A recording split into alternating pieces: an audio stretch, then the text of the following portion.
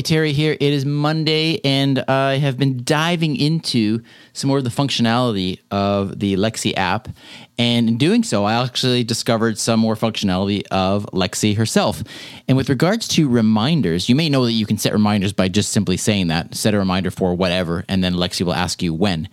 You can actually set reminders now for monthly and yearly recurring events. So, for example, you could say, Lexi, remind me to pay my rent on the first of every month, and she will do that. Or you could say, Lexi, remind me my anniversary is fill in the blank, on a yearly basis, and she can do that as well. So have some fun with the reminders. I think it's a really, really great function, and hopefully it'll help us to not forget as many of those crucial dates, right? All right. Have a great day. Talk to you soon.